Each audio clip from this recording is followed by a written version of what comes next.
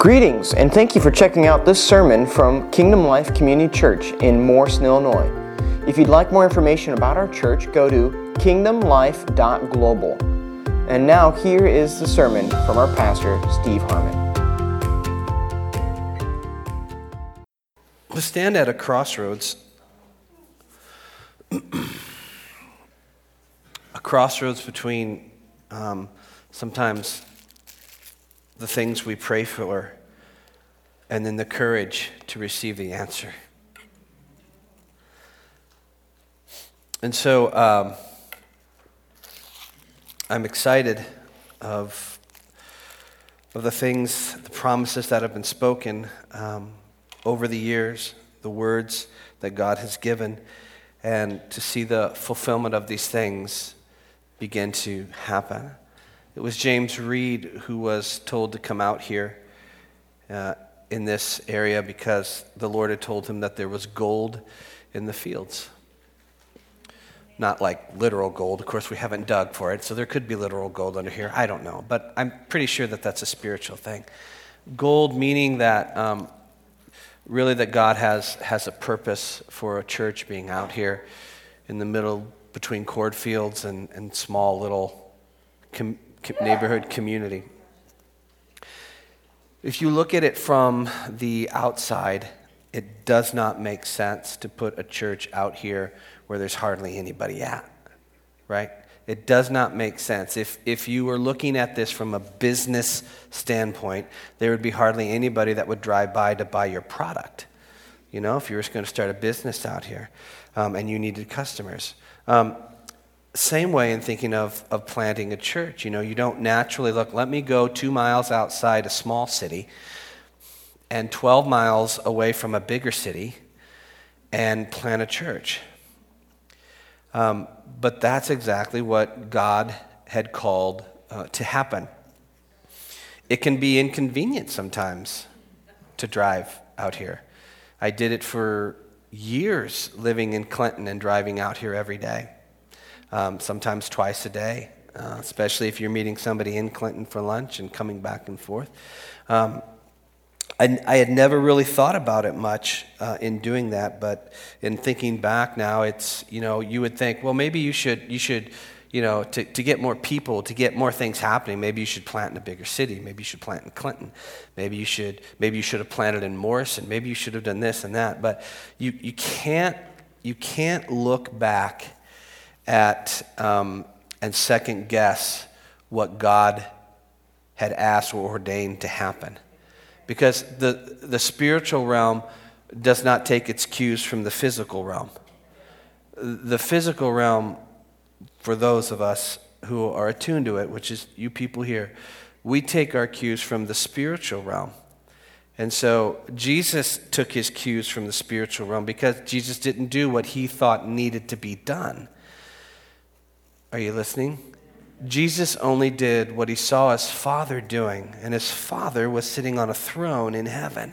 And so through prayer, Jesus walking through is, and you read the scriptures, you hardly get past a few chapters before you see Jesus going to be alone somewhere to pray, right? And so taking his cues from his Father who is in heaven. Now, we don't necessarily, because we now are seated in the heavenlies with Christ, as Ephesians tells us.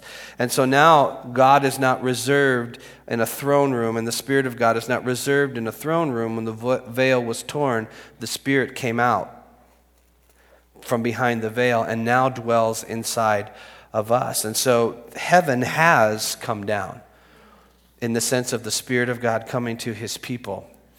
The kingdom of heaven, this is why Jesus would say about the kingdom that, you know, it's not something you're going to go looking for. The kingdom of heaven is within you because the Spirit of God is within you. Okay? And so the kingdom revolves around the presence of Almighty God. And that's why we do not have to go searching for something that already resides in us. What we are doing now is, God, show us how to release, to tear the veils around our own heart that will allow you to come out and do the things you desire to do in us and through us and to the communities in which you've called us to serve and which you're planted in. And so we're here for a purpose, and that purpose it's not finished yet. And so, and I don't know that the purpose will be completely finished until the Lord returns. I believe we're here for the long haul as a church. And the prophecies that have been spoken throughout the years, it's like you see glimpses here and there. But the promises are going to be about a sustained habitation of the presence and glory of God amongst his people.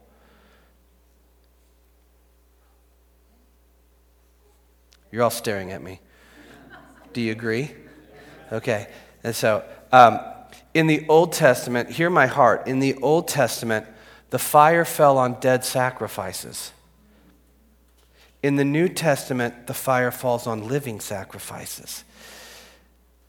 That's why you present your bodies before the Lord as a living sacrifice. And the fire falls upon that. And that what is dead is the old man, but there's a new man that's resurrected in you that has the power. The same spirit that raised him from the dead is the same spirit that is within you. I wonder, if we really get that the same spirit that raised Jesus from the dead is the same spirit that resides within me and resides within you. You see, these are not just pretty little scriptures that we carry around like ibuprofen when we have a headache and pop a pill to get rid of my headache. These are scriptures that we have that we activate when we're habitating together and living in community with one another where God has called us to live. So we should be experiencing the power of the Lord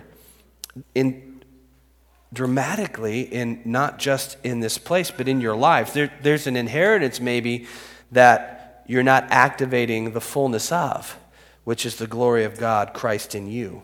Okay? And so I'm excited because in the Spirit, I see some things that are starting to happen. It can be uncomfortable sometimes to the flesh. But what do you want to die? You want the flesh to die, or you want the spirit to die? Because the joy resides within us.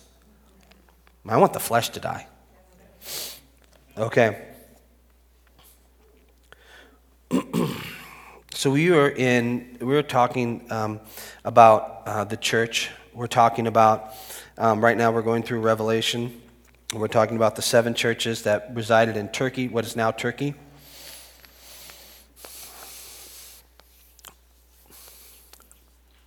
Man, I pray for, I don't know why, I'm just sensing this, I just feel we need to pray for the resurrection of the church in Turkey. Amen? Because God's not done there. A resurrection of the Spirit of the Lord. And for the churches that are already there, to God just come in power and just move in power among them. Because those churches are probably similarly living in the way that the churches in the book of Revelation were living at that time, especially the church we're going to talk about today, which is the church at Smyrna, which in your subheading would be called the persecuted church. The church was birthed by the power of the Holy Spirit falling among his people, but it was always dealing with persecution. So there was the glory that came in the book of Acts that fell upon the 120 up in the upper room and then began to explode massively out into the community of Jerusalem and touching people. Now the Bible talks about that there were people of all around the world that were there, and the reason is a lot of trade going on, a lot of things happening. So that this power thing that goes out from the Lord and people who are touched by it, and 3,000 people who are saved, as they go back to their homes in different places, that the gospel is going to be going out and actually following a lot of trade routes from there. It's on purpose. And so when you look at something like a city called Smyrna, it's very interesting. Another big city. Smyrna is kind of like the gateway, the Asian gateway between two massively different cultures. And whenever you have a city that's birthed like that, you're going to have a lot of different things that are going on. Sometimes you'll get a hodgepodge of religious ideas. It's like going through the supermarket of religion and saying, ooh, I'll take this from witchcraft. Ooh, I really like this from whatever Asian ancient world. And let's not forget our Roman stuff. And so you can get a whole lot of hodgepodge of different kinds of things that were going on, a blending of different things. And that is natural to the heart of mankind, because a lot of times what man wants is something that will give him comfort, but not something that will give him challenge. Many people are excited about the aspect of God's love, but they're not excited about the aspect of God's conviction of sin. And so what we do then is we begin to move these things out of the way that we don't really like, that don't allow us to remain comfortable. We move those to the side and we grab the scriptures that we want, that will make us feel good about ourselves, but will not bring about any real change or fruit in our lives. And so we look back here and we can say, man, I wonder how they did that. But if you do a self-examination of the church just in the United States of America today, you'll see that what once may have started as solid has radically shifted faster than we've really known or understood to something that's become a hodgepodge of a lot of different things that we've added to it, and we've added to our physical comfort. And we don't like to use the words of sin and all those different kinds of things in churches because we want to make sure that our churches are full of quantity but not quality. We want to be a mile wide, but we're only an inch deep.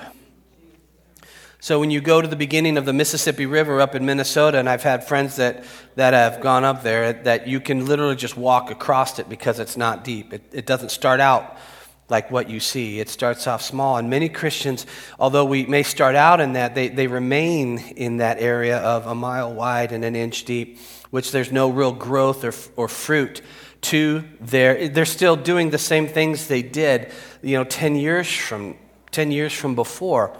They're still gossiping, they're still bitter, they're still angry, but they've been coming to church and doing ministry for those 10 years. But there's been no fruit that has been birthed in their life. And so you have to ask yourself, then what is the issue? Did God fall asleep? Is he not moving? Or is the issue really the condition of my own heart in response to the other things that God wants to bring to the table with me? Which are things that are going to challenge me, which are things that I'm probably going to have to let go of and move away to embrace the real things that God wants to do in my life. And that is not necessarily easy, and I'm not saying that's easy because it's going to challenge me personally. It's going to challenge you personally. It's going to put that in that decision right smack dab in front of your face of, did I really give him my heart? Or am I a part-time Christian? There used to be a song during the 80s. I can't remember who sang it, but it's called Part-Time Lover. Maybe it's Stevie Wonder, right? Talking about being a part-time lover and adultery and all that different kinds of stuff. And would you like that in your marriage? Would that be okay? Would you be okay if you had a part-time wife or husband and you were okay having an open marriage? I mean, some people are. Not talking about here, but some people are. That's the culture is going there more radically. But what we don't want to accept in our marriages, we seem to be okay with in our relationship with the Lord. Part-time Christians, part-time, C&E Christians, Christmas and Easter and those different kinds of things, or I'm coming and I want to hear a good message, but I don't want to be too challenged. Some people don't come because they don't like what's being said from pulpits. Because it's just too hard. It's just too challenging. It's just this, it's just that. The reality of it is what we're really saying is, I don't want to open myself up to the things that God really wants to do in my life, and I don't want to surrender to it. And if that's the case, what eventually will begin to happen is I don't want to go to a church that does that. I want to go to a church that will keep me comfortable and keep me okay, which really is keep me deceived and keep me living my lie. See, we pretend that we're doing okay all the while we're struggling with so many things that Christians is not their inheritance, but we take as our inheritance because we're not committed one way or the other. We're landing smack dab in the middle. And so we have this divided heart that James talks about. We're this boat that has no rudder. And so like we're just driven by the wind, and we're going this way and we're going that way, and we have nothing. And so you can't expect to have any solid foundation when you haven't really decided of what you really believe and how you're really going to live when it comes to who Jesus really is. There's always going to be confusion. There's always going to be the struggle. There's always going to be a struggle, but when you've made the decision, when you settled it in here, then you understand and know what to do when the things of life become heavy and hard. So Smyrna is a church. It's probably going to have, or not a church, it's a city that's probably going to have a lot of different things going on. The other thing it's going to have, a very, how would you say, if I were to describe it today, I would call it like a university town. You know, like those towns where there's like University of Iowa or University of Michigan or University of Wisconsin or stuff. Big Ten, that's where it's at. Anyway, you go to those towns and there's a lot of stuff going on. You go down the streets, or the downtowns are just loaded with, well, a lot of bars, but a lot of other things as well too. In university towns, there's a lot of things going on. Sometimes there's a lot more opportunities. Sometimes there's a lot more opportunities for arts and stuff like that. So it's really kind of seems like it's really happening. It seems like it's really moving, and there'll be a lot of churches there as well too, good churches as well. And I kind of look at that when it comes to, I put Smyrna kind of in that category. That's just for me. I put Smyrna kind of in that category. But the one thing they were also doing there is, because they were under Roman occupation as well, is that they were doing emperor worship with Nero, Titan, and Domitian, anyway, the D guy. And so they began to build temples and do emperor worship, right? And so that's not foreign to mankind. That's not foreign even to Israel. Would understand a little bit when they come into bondage to Nebuchadnezzar. Nebuchadnezzar was one of those guys that was really into emperor worship, putting statues of himself and calling people to worship him, and others as well too. And so those things begin to happen when we put the best attributes of what we think we are on a plateau, and then we begin to worship that as if that becomes God in and of itself. Now, there's two types of things that the enemy loves. He loves it when you worship him, and he loves it when you worship yourself. And if you're doing those two things, that's great, because that means you're not worshiping God. So even the enemy is okay not being the center of your world, as long as the Lord is not the center of your world.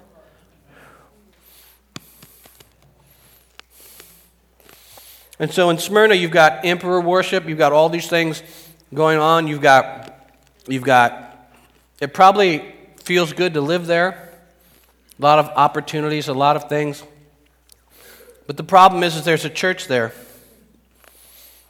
And there's not, like, as we talked about last week, there's not the first church of Smyrna and the second Reformed church of Smyrna.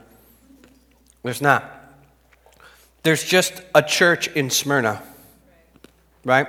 And they are worshiping the Lord. Now, the issue is that when you begin to worship the Lord, what you begin to understand is that there's nobody that is worthy of that type of worship than the Lord, which means that you can't worship the Lord and then turn around and tip the emperor.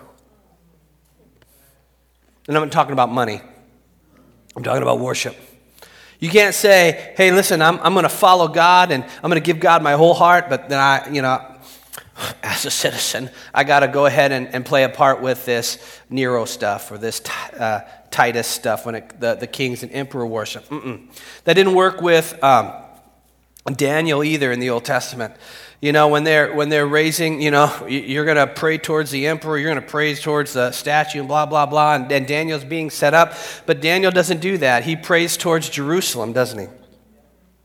And so it was a trap set up. Why? Now, he could have very easily tipped the emperor. He could have very easily come around and said, you know what, God, you know my heart. You know it's really for you. But so that, you know, they don't kill me. Because if they kill me, God, you know, I can't do things for you, right? So obviously you don't want me dead. So what I'll do, God, is my heart is really for you, but when it comes to this over there, I got to tip them a little bit, show them that I'm still there. How else am I going to evangelize to them, God? Gotta evangelize to them. And so I'll tip my foot into that sea of worship for the emperor, just so later on I can talk to him about you. Doesn't work. As a matter of fact, as Daniel was walking through this, and you know what Daniel did, right? You see, there's something that happens when God captures the heart of who we are, and we're relentless in not letting anybody else have it, that we're willing to go to the rack. We're willing to go into the lion's den. We're willing to face a furnace. We're willing to go into anything else, anything that wants to take my body. You can have the body because he's already got everything else, and he's going to resurrect a new one for me anyway. So I'm not going to love this life so much that I'm going to not stand for what I know is true when it comes to my worship of who he is in the middle of a culture that's crying out for me to compromise in everything and to be tolerant, which is not tolerance. That's lack of love. If your house were burning and I didn't come save you, you would be upset. The house is burning, ladies and gentlemen. The house is on fire. I don't know if it's going to be put out, but I do know that God has called us to run into the flames for those who are seeking to be saved. Okay, so what we can't be afraid of when it comes to our faith is persecution. Man, there are some crazy Christians in like China and in like Middle East. I was listening to some things about this, and they're actually praying that God would use them, and they would be counted worthy by God to be martyred for him. When's the last time we prayed that message, huh? I mean, really. I'm not saying that to be, to put shame on anybody. I'm just saying there's a definite difference in where we live, whether you're in America or whether you're in China. And the Christians in China are not really afforded all the luxuries that they have. All they have is his Spirit. And they'll crawl through whatever they have to crawl through. They'll do whatever they have to do to just get a page of Scripture. Right? They'll face whatever they have to face because they know a Spirit is real. They won't be denied it, and they will travel miles to whatever they have to do to come together with believers who are like-minded and worship him in the middle of their Smyrna.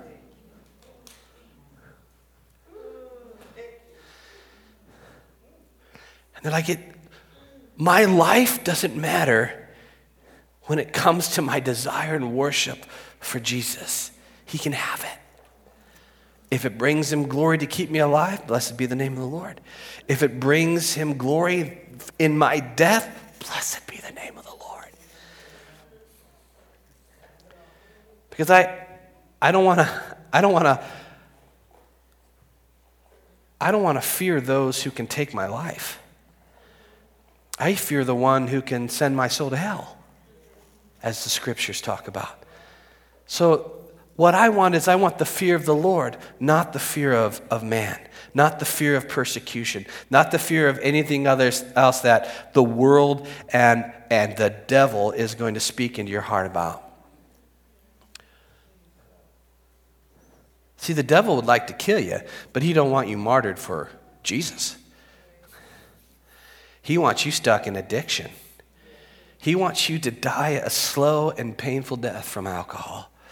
He wants you to die a slow and painful death from depression. He is hoping that you'll go through so much pain and so much anguish that at some point you'll put a bullet in a pistol and pull it.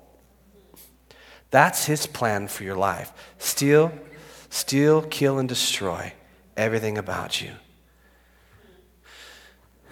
He doesn't want you martyred. He just wants you to die a slow death of spiritual cancer, which is sinfulness. And so Jesus has the remedy for all of that. Jesus is the one who makes people joyful going into the furnace. Jesus is the one who has people that are singing hymns to God in the middle of jail. Jesus is the one that can deposit that kind of joy. It doesn't mean that your emotions may not be a little fearful, this, that, and the other, but there's something inside your spirit that has remained steadfast, that though he slay me, still will I serve him, right? And so there's something that's solid inside, or should be inside of us, that says, you know what? If he asks me to walk away from this, if he asks me to leave my home, I will leave it, because my home is nothing compared to the glory of who he is and what he's done and what he will do in and through me. And that's what I want. I think that's truly, we find true peace and contentment when we try to stop holding on to both worlds and make them blend and work. The hardest thing you'll ever do is to try and bring the world and the spirit together and make them work. They don't.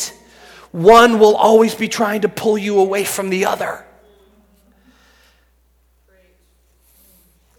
And it'll tear you apart. The last thing you want to say on your deathbed is like, if only, I wish I could have this. I wish I would have done this.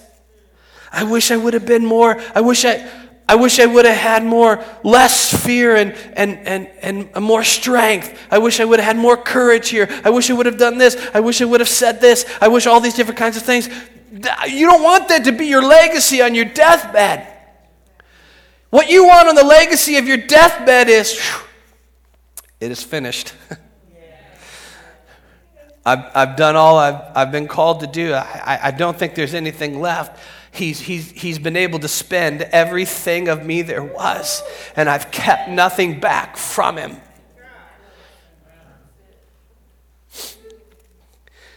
See, you don't just get to Smyrna. You don't just walk into there and say, well, maybe we'll do this. Maybe in the First Church of Smyrna we'll see what some good programs do. You know, when they're trying to kill you. Right? See, these people have had a power encounter, and the devil has power. And just like when Moses threw the rod down and it became a snake, the other guys threw their stuff down and it became a snake. The only problem was that Moses' snake ate their snakes. They didn't get to pick up a rod again.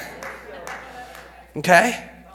So you're probably going to see some power encounters where the enemy is going to probably try and do something. It's like smokescreen type stuff. But the reality of it is nothing compared to the realness of who God is in the midst of everything. Okay? And so these people who are walking in Smyrna are made a decision that, listen, man, we're a church. We're an Acts 2:42 church. We're going to love together, we're going to eat together, we're going to fellowship together, and this isn't in Acts 2:42 in this scripture, but it is throughout the Bible in principle, and we're going to die together if need be. Because he's got all of us. Every single part. I don't know that God will call me to live in a foreign land. I don't know. I want to be open to it. I don't want to love my life here so much that I can't love other people that he's called me to. You know? And when I fall in love so much with myself and my pleasure, I'm eliminated from the type of love that I really true desire that comes from the Father and then is shown to others. That kind of love will make me love people that I once hated. That type of love will make me say, Father, forgive them, for they don't know what they are doing while they're tearing me limb from limb. See, there is a love that comes from the Father, people, that have we really tapped into it?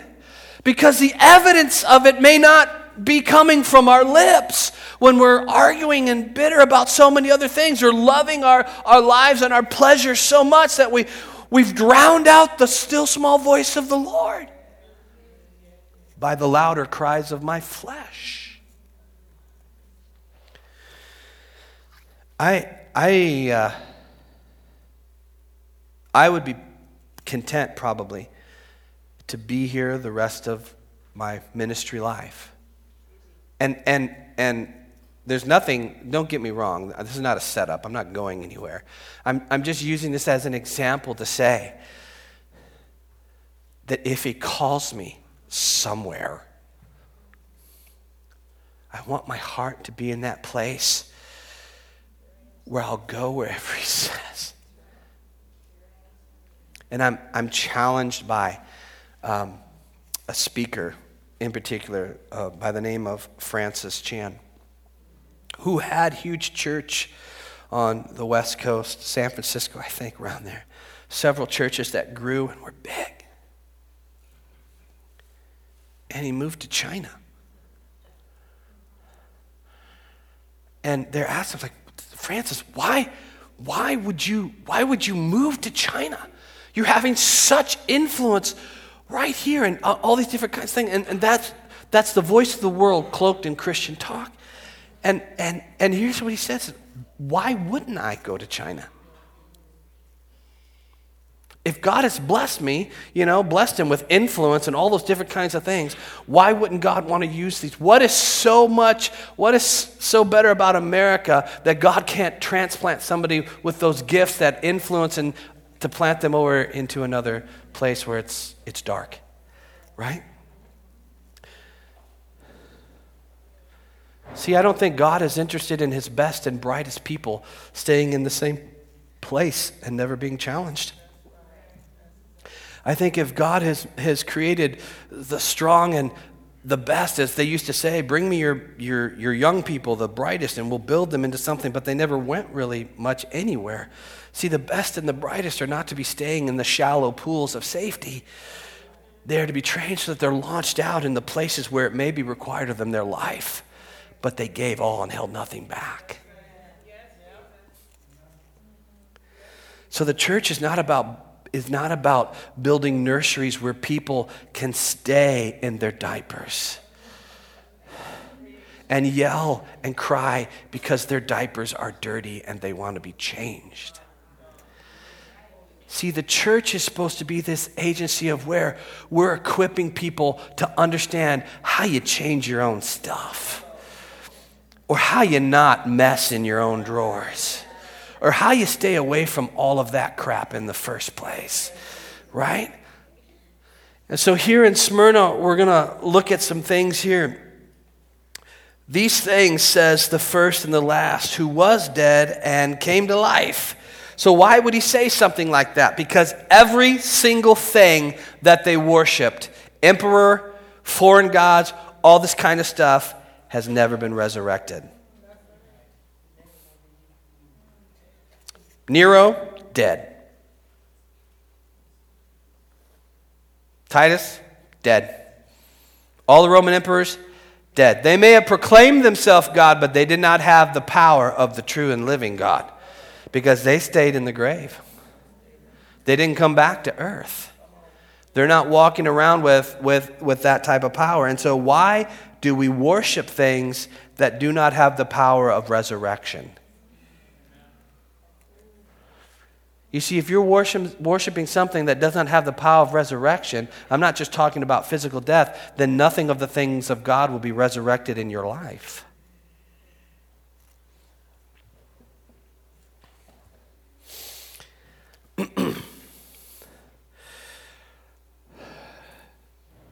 He was dead, and he came to life.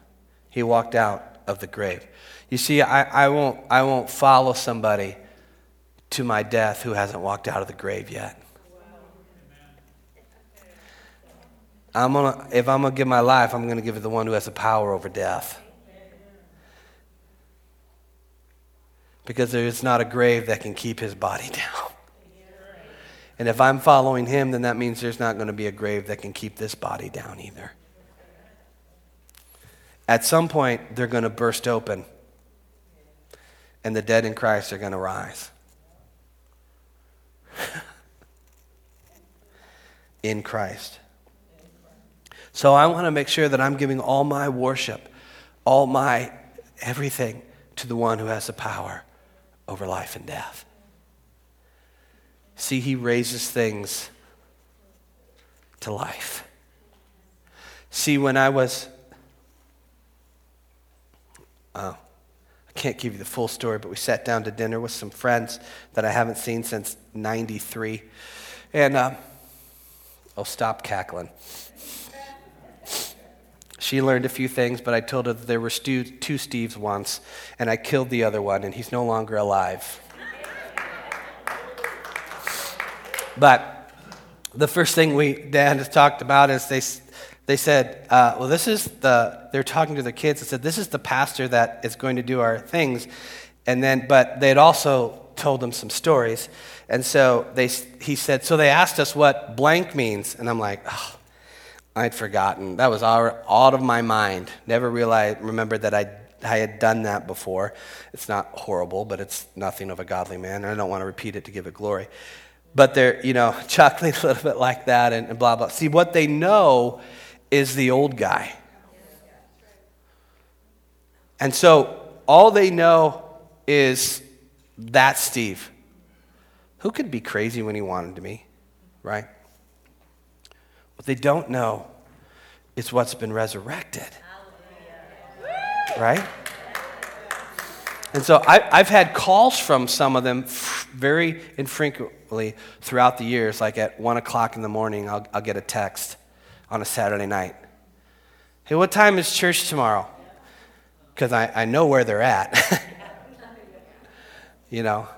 I'm talking like they're texting. Well, what time is church? I'll reply, 10 o'clock. Okay. Well, they don't come. But you know what? Although they don't know fully resurrected, they know there's something different. And so whenever they hit that point of, I don't have anywhere else to go and I don't know what else to do, they're going to call someone who they think is going to have the answers and that type of power. The power of the Lord coming through. So I don't have to be afraid about seeing these guys and ladies at the end of this month when I do a wedding. And I'm going to go golfing with them. I'm going to hang out with them. And I'm not going to be so holy as a pastor that I won't go to the same places that Jesus would and speak life. And see, this don't roll in some churches. This don't work in some churches. Because some churches have a wrong idea. Some of these churches wouldn't let Jesus walk in the door because he's still got a robe on. Right? Now you got to be wise, don't get me wrong. You can't be stupid and you can't be a lone ranger. But you have to be willing when God calls.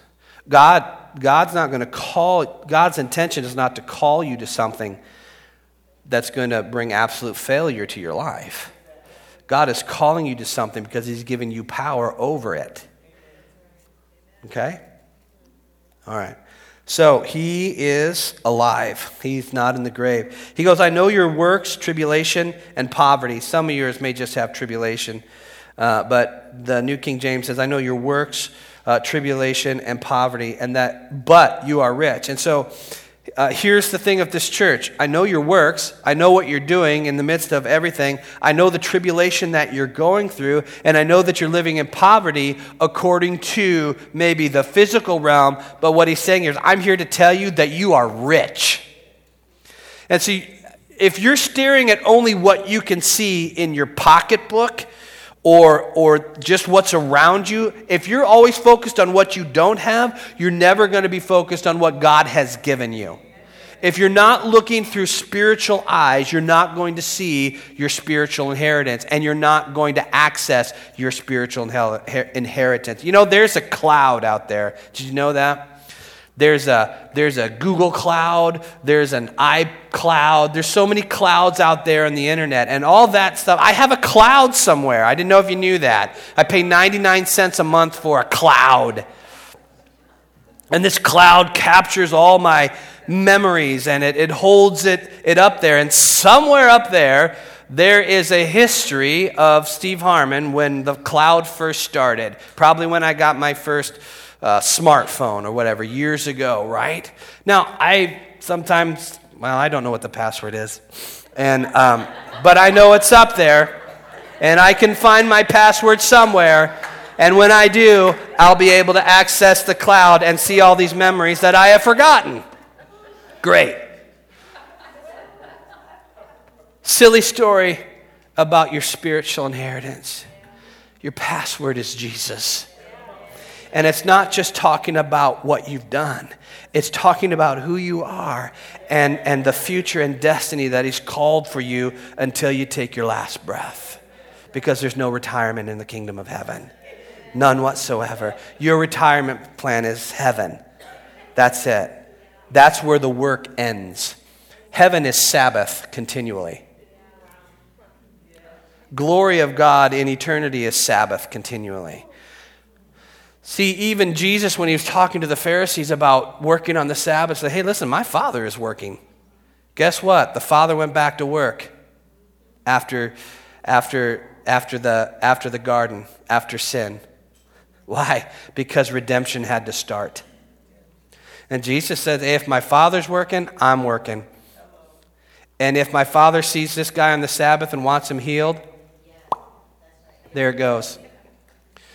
And listen, he in his talking to them, it's all about, listen, you guys, which of you wouldn't go save a donkey that's in a hole on the Sabbath? And you can't even muster up anything to deal with people who are supposed to be created in the image of God, and you will bind them to a law that you won't follow and keep them in bondage? Church, come on. He's working. Are we willing to work too? And he says, I know your works and that you're working. He says, I know the tribulation. I know the poverty. He goes, and I know the blasphemy of those who say they are Jews and are not, but are a synagogue of Satan. So who are these? It could be Jews that are trying to marry circumcision again. It could be Gentiles who got circumcised. They're not really sure about exactly who or what they are, but whatever it is, they're not who they say they are. They're not really pursuing Christ. They haven't given their all to Christ. It's Christ plus something, or it's something completely different whatsoever, and they've actually become a synagogue of Satan. Now, synagogue, when it comes out, is not about a building. It never was in the beginning. Synagogue in the beginning was about a gathering of people. In Jewish custom, they turned it into a building, but it was always in the beginning about a gathering of people. Much like, hello, knock, knock, the church. It's not about a building. If this is the church, man, we're in trouble. Because God forbid if a tornado come and tear down, and it had to be a good one, but they've got them nowadays. If a tornado comes and tears this thing down, and this is your church, you're scattered. If you have to be in this specific place, if you have to have these specific things, I'm telling you, that's not church. That's comfort. That means I can only exist in an incubator where it's the right kind of temperature and I'm getting the right kind of things and I'm getting spoon-fed. That doesn't work in Smyrna. That doesn't work in Smyrna. See, you got to know how to hear the voice of the Lord. You got to know who it is that you're worshiping, and you got to become like him. You're going to carry the fruit of the Holy Spirit, not the fruit of your flesh. If you're going to walk in the power of the Holy Spirit, you better be under the authority of the Holy Spirit. Because even though with the Holy Spirit, you don't get to do what you want to do when you want to do it. It is governed by the Spirit. Which means there are sometimes that things that can be done that we think are godly but are not, because God never orchestrated it for it to happen. And so we've got to hear for ourselves. We have this is about a hunger and a desire for the purity of who he is. And he's going to stretch us, and he's going to move us, and we want to move, but it's not going to feel comfortable necessarily sometimes in our flesh. But if we give it time, you're going to feel your spirit breathe again. I remember the first time my spirit took a breath.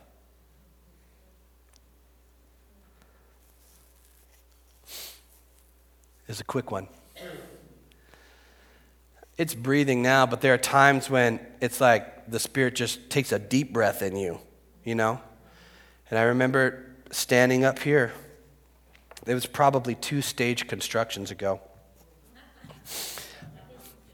But I was standing right there, and it was a baptism of the Holy Spirit. Never had hands laid on me for that. Never.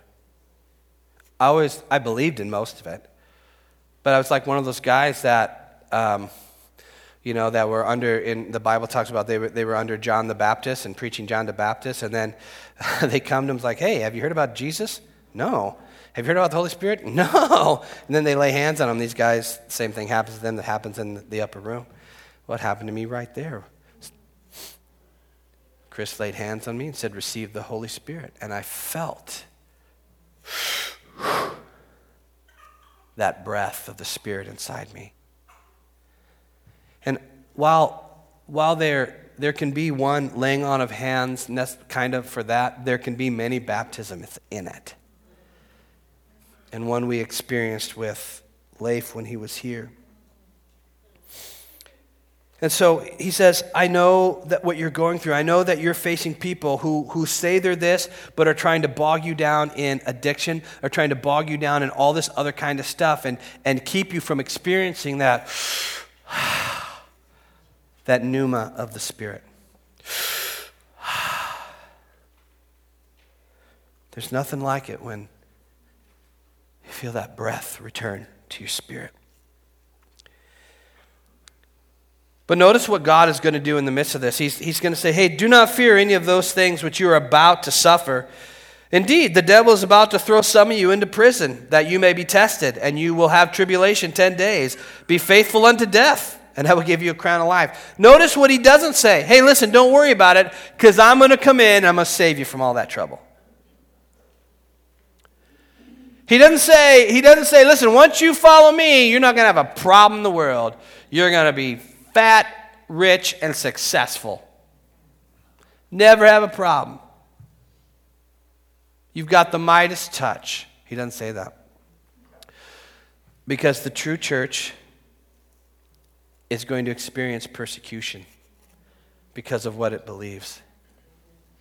I was talking to a group of people at Unity Christian School last week. And I just simply said, I am preparing myself for prison because of what I preach. Because I don't think we're far from it.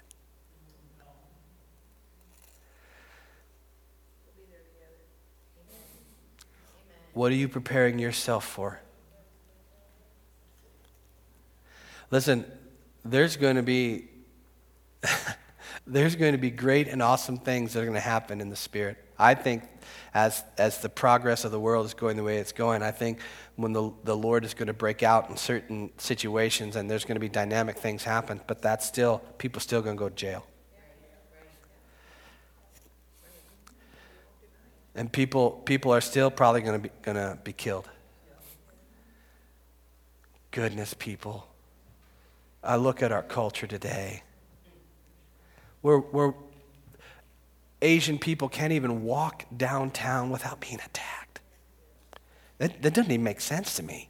I mean, I understand racism, but where did all this junk come from? It's just unleashed by the enemy. It's just hatred, and I get that, and who knows what people are thinking. You think it's going to be very hard for some people to figure out you're a Christian and hate you so much that they don't want to do bodily harm to you because of what you believe and what you preach? I'm trying to prepare myself mentally for the day where you either stop preaching what you're preaching, or we're going to probably first start out with a ticket, and then eventually will come jail or something like that.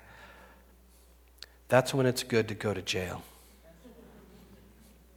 That's when it's good.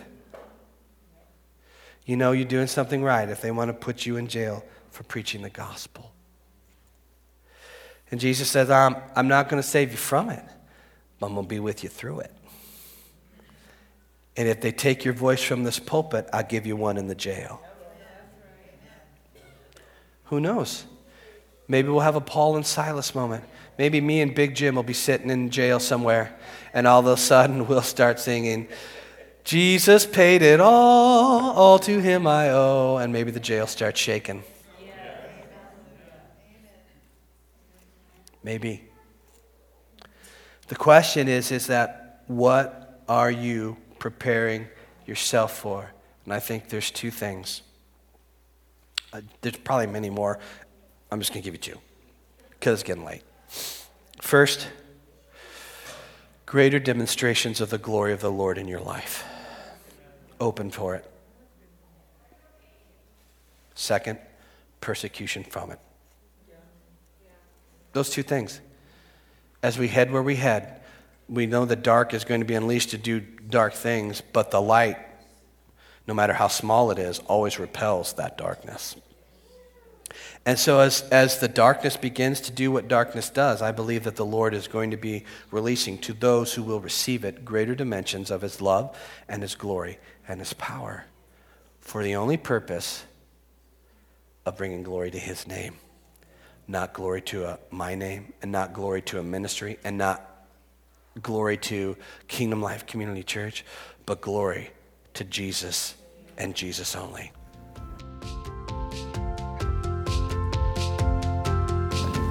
Thanks for joining with us today. And if that message touched your heart in some way, please let us know by emailing us at info.kingdomlife@aol.com. You can also find us and reach out to us on Facebook.